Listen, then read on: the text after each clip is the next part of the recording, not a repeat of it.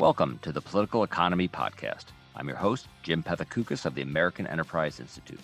Each week, I feature a lively conversation with experts on some of the most important economic and policy questions of our time. If you enjoy this podcast, please consider rating and reviewing it on iTunes, Google Podcasts, or Stitcher.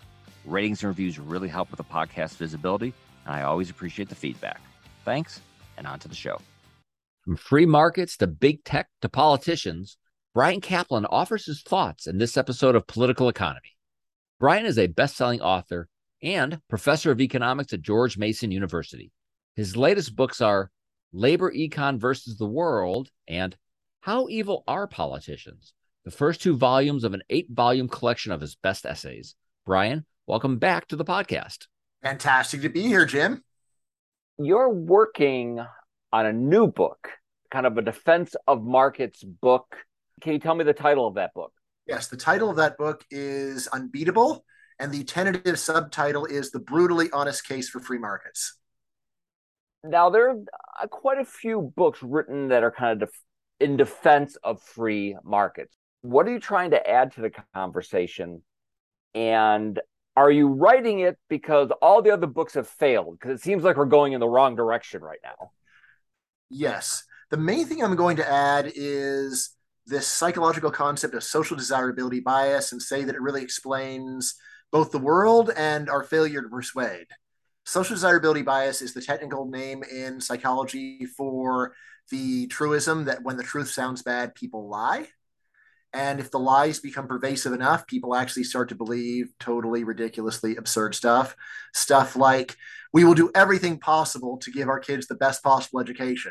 It's like, no, you won't. That would mean that we'd be cutting back on healthcare and food and everything else. You're not really going to do as much as possible, nor should you. It's crazy to do as much as possible because that means that you give zero priority to everything else. So anyway, there's this idea lurking in the background. And what I say is that once you really take social desirability bias seriously, then you suddenly understand, first of all, a lot more about why markets are great. And second of all, you understand a lot more about why it is so damn hard to sell the greatness of markets. For example, a lot of what is great about markets is convenience. You go to Costco, you just put the stuff in your cart, you go there, you pay them, you leave. Done. All right. But have you ever heard a politician say, I believe that we must make the most convenient country in the world, convenience above all? That never happens.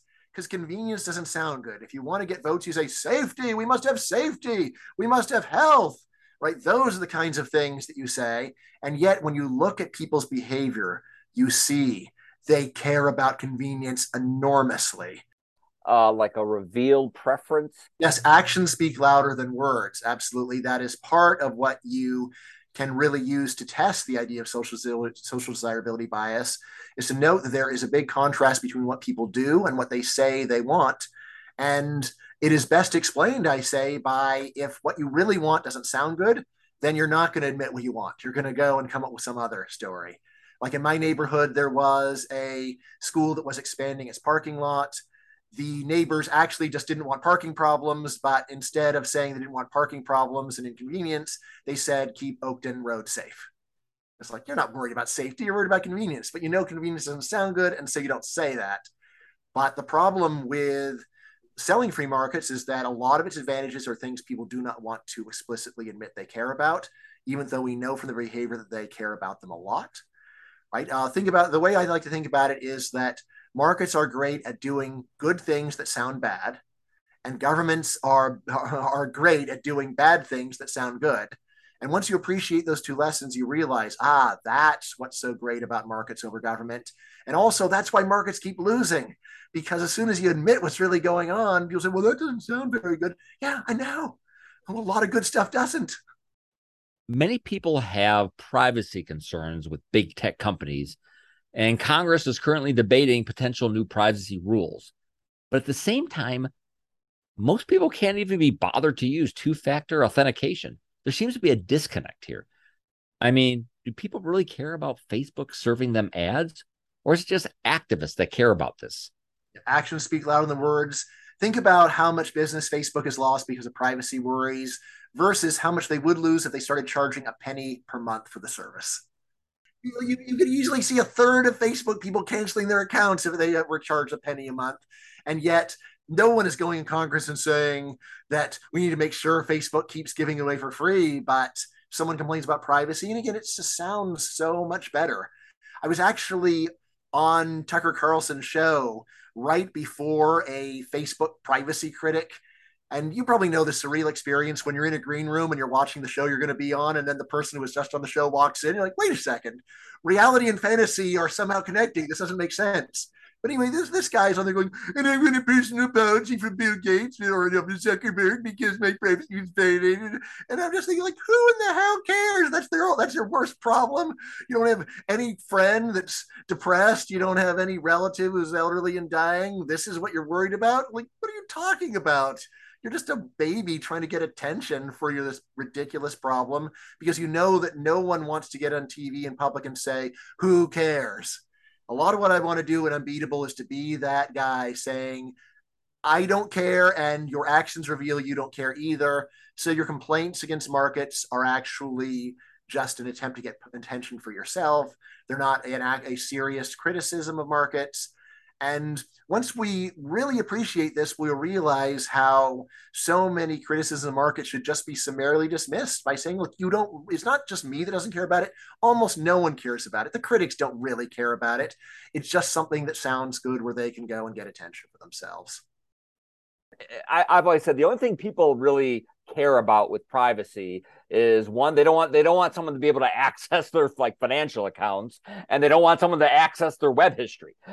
They want that to be fairly private. Other than that, and those things people actually take some caution on their own initiative, right? Yeah. But do they really care that Facebook or somebody else can serve them an ad? There was an Axios reporter who wrote a piece thinking like, a lot of these concerns really seem to be older people concerns. And are there really that many 20-year-olds worried about ads, what ads are being served to them, and that violates their privacy? I mean, my guess is that, again, there's two ways to measure it. One is look at what they do, and the other one is look at what they say. So, yeah, I think if you ask people, I think the young people will just have a longer list of their worries because they understand more what's going on.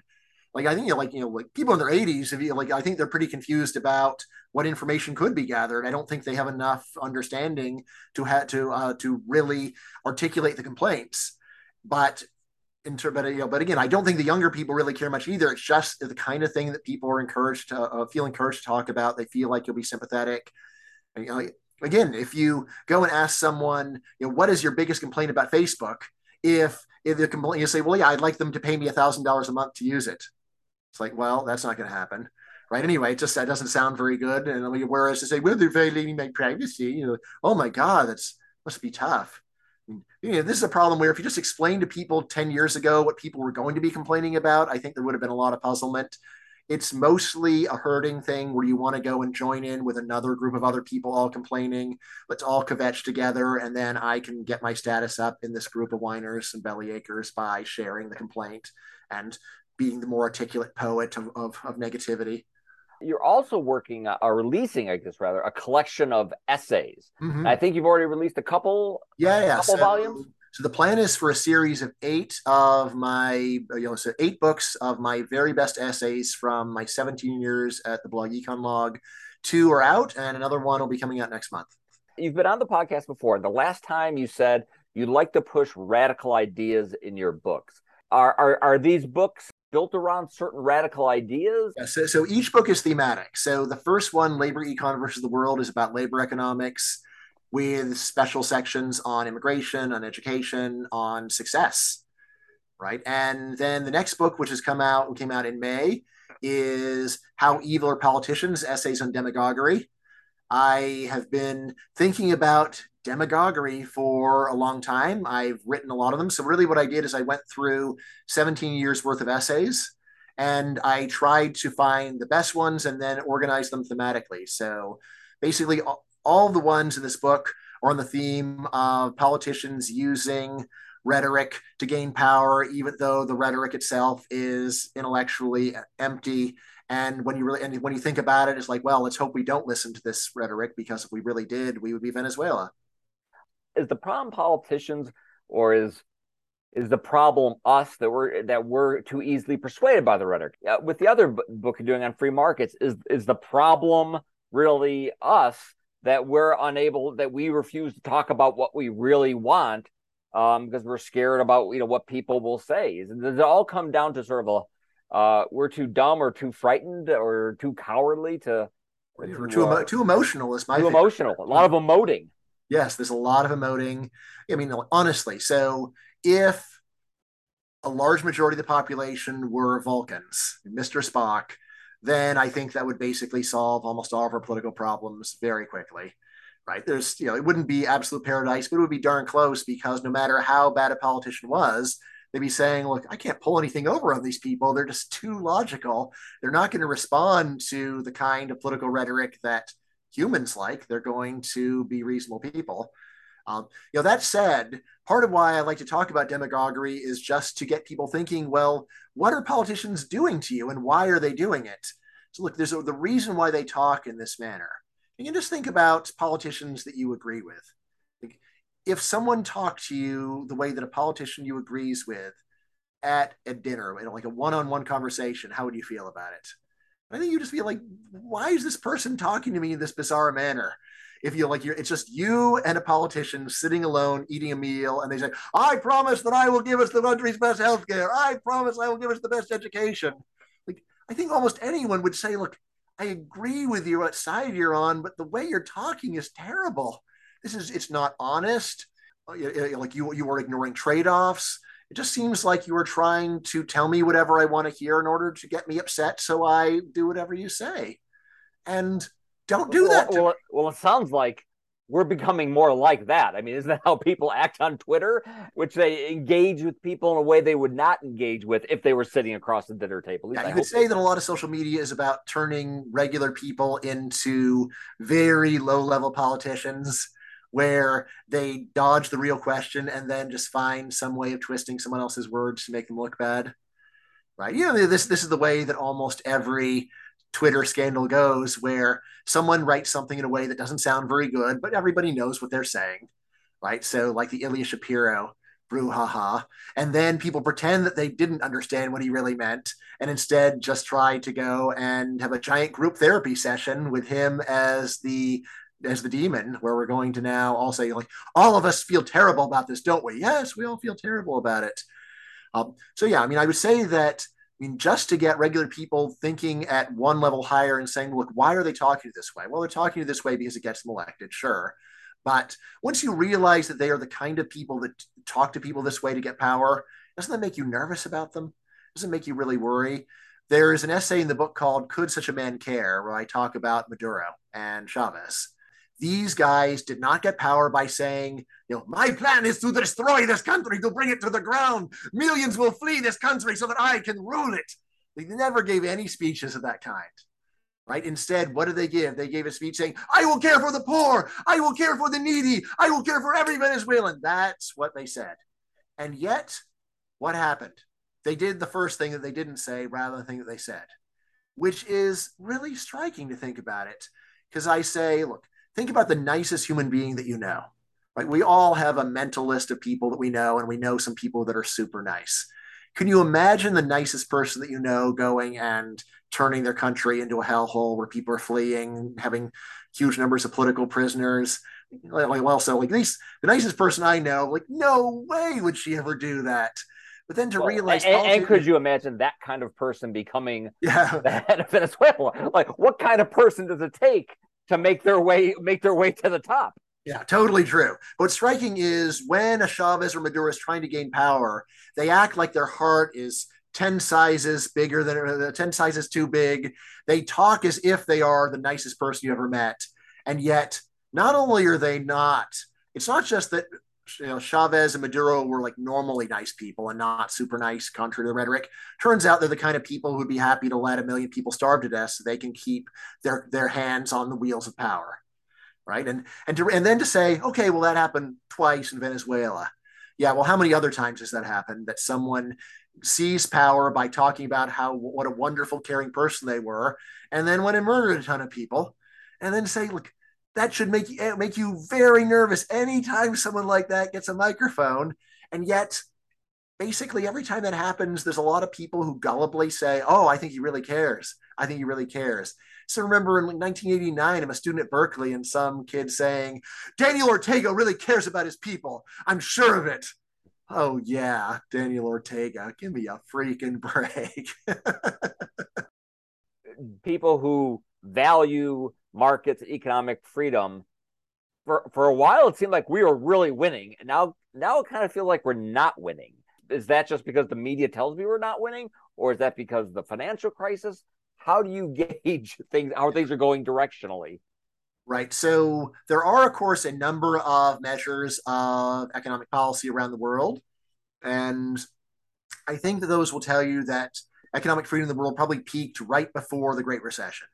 So probably the average of the world got up to the highest it's maybe ever been around 2007 or so. And then since then, things have really deteriorated, in the United States, but also in many other countries on Earth.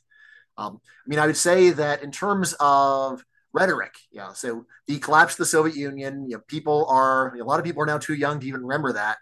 I was just reading Hendrik Smith's The New Russians, where he recounted the collapse of the Soviet Union. I knew it well, but just to get a refresher on all the details of what really happened, um, it was such a different time than today. That was a time when actually like every day there's like amazing good news on the newspaper, like another country is abandoning communism, another country is releasing its political prisoners, right? That kind of thing was very normal, and it did persist until about the mid 90s. And then there was a halting and a reversal of most of this progress, and again in my mind mostly for totally bogus reasons. So yes, there's a lot of complaining about shock therapy in the former Soviet bloc. And if you go and read what people like Jeff Sachs said about shock therapy, he said, like, we got a 1 or 2 year window to improve policy as much as we're ever going to be able to.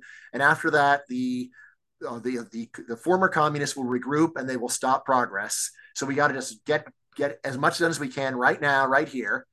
Right. And yes, of course, when you are shutting down a bunch of industries that take perfectly good timber and turn it into crummy furniture, there's going to be a bunch of people losing their jobs. A lot of that stuff happened in former communist countries.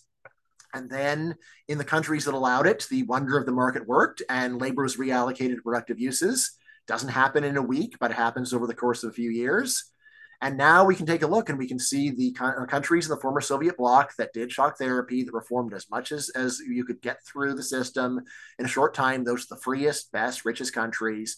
And the countries that said, let's really make sure that we're doing this the right way. Let's make sure no one suffers.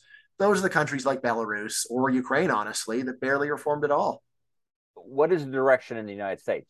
We're supposed to be the leader. No one's supposed to value free markets the way we do, with maybe the exception of some micro of Hong Kong, but the Hong Kong sort of no longer exists. Yes, Singapore. Honestly, there's like some other countries that we think of as being less free market that maybe are more. Canada's done so much better than us fiscally that if you put a reasonable amount of weight on that, then their socialized medicine actually is probably less important than just not getting into ridiculous budget deficits. Although I don't know what Canada did during COVID. So you always have to have the asterisk of as of 2019 and then what happened during COVID. Gee, it's still pretty confusing what occurred. But anyway, what I would say is probably free markets peaked in the US under Clinton with welfare reform. And that was the last really big victory for free market policy at the federal level anyway. States, it's more complicated. There's always some states that are moving in a better direction, although a bunch of other states moving in a worse direction. Yeah, and then I think we've had about 25 years where things have either stayed the same or gotten worse for US domestic policy. By the way, when I say this, I'm not a generally nostalgic person. I am someone that is very eager to tell my kids all the ways that things are way better now than when I was a kid. But I'll also say, yeah, but things are way better economically, way better technologically, but they are worse politically and in terms of economic policy. And he said, well, doesn't economic policy cause those things? Yeah, well, economic policy can get a lot worse without just destroying the engine of progress completely. But I think things would have progressed further if we had stuck to our guns. Yeah, and that's one where, of course, Democrats are normally on the forefront, but there's so much what used to be called Me Tooism among Republicans, not the Me Too of sexual harassment, but the Me Tooism of I also want to have bigger government. Don't get me wrong.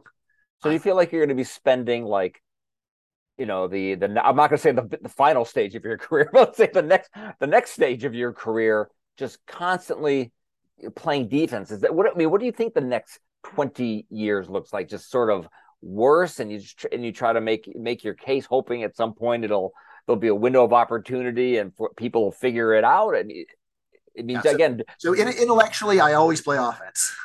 Right? I mean, so part of it is just that it's boring and not fun to be playing defense. Partly is I think that the case for defense is already made, so I want to make the case for offense. Yeah, so in Unbeatable, like I said, I'm going to be defending things that people think are crazy, but I'll say no, they're not crazy. And abolishing Social Security is a good idea. It might be really politically unpopular, but the arguments are on its side, and I will go into those arguments. I'm going to talk about selling off the over 30% of the land of America owned by federal and state governments. Things that people say, look, you can't do that. Like, yes, we definitely can. It's not hard. Let's go for it. In terms of what's actually going to be happening over the next 20 years, I just want to quote Yoda here. Ever in flux is the future. Ever in flux the future is. So on the one hand, it's very easy for me to believe that things just keep going in the direction they've been going, and what was the free market wing of the Republican Party just sort of disappears in what we call in the forge of nationalism, and you just take the perfectly good free market pots and pans and melt them down into sludge, right? Like Mao had China do during the Great Leap Forward. You're like, hey, we need more pig iron. All right, let's take our pots and pans and melt them down into a pile of goo. Sounds great. On the other hand, honestly, during the last few years, I say, contrary to a lot of people, that Republicans have shocked me by how free market and in general libertarian they've been. I was actually stunned that there was a very aggressive Republican reaction to COVID tyranny. When the Republicans initially supported all the same policies that Democrats were supporting, I was thinking, oh man, it's just going to be bipartisan tyranny as far as the eye can see. And I was just totally wrong about that. Within 6 weeks, there are a number of Republican states that are opening up to a very high degree, despite enormous pressure.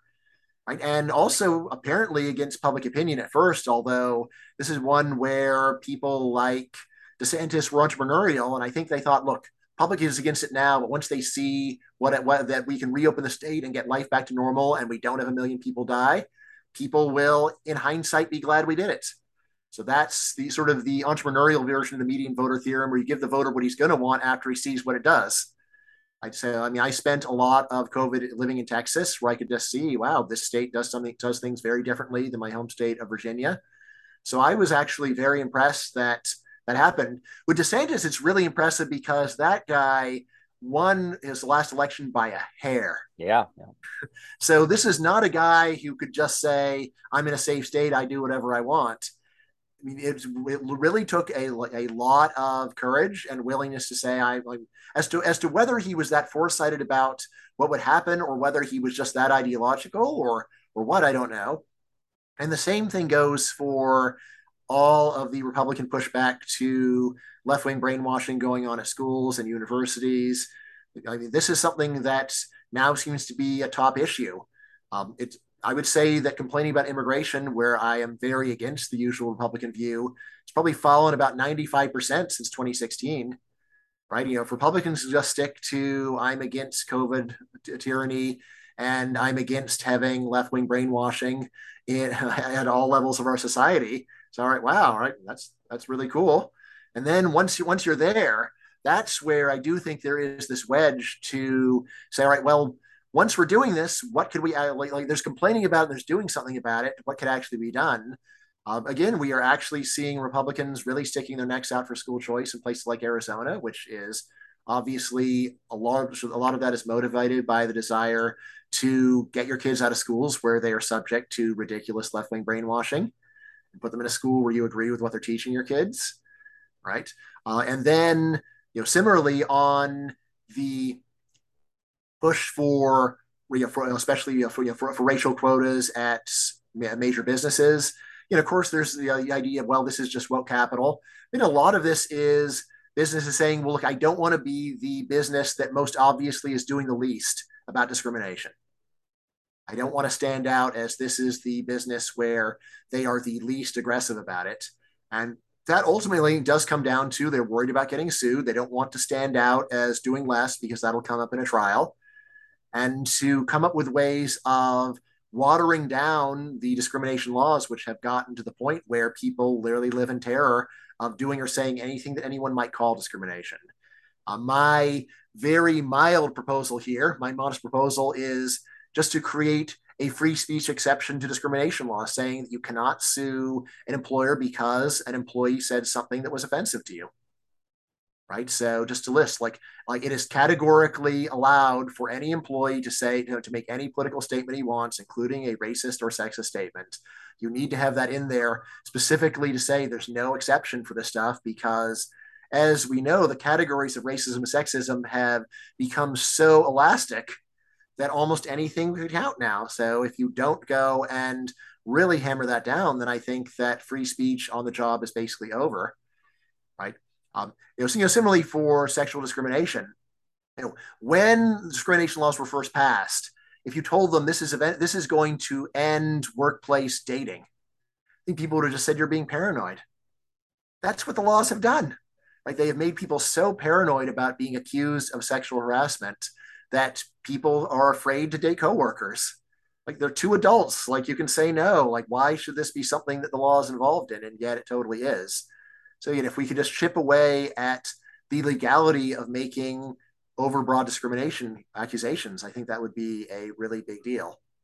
Brian, good luck with the books. Thanks for coming on the podcast.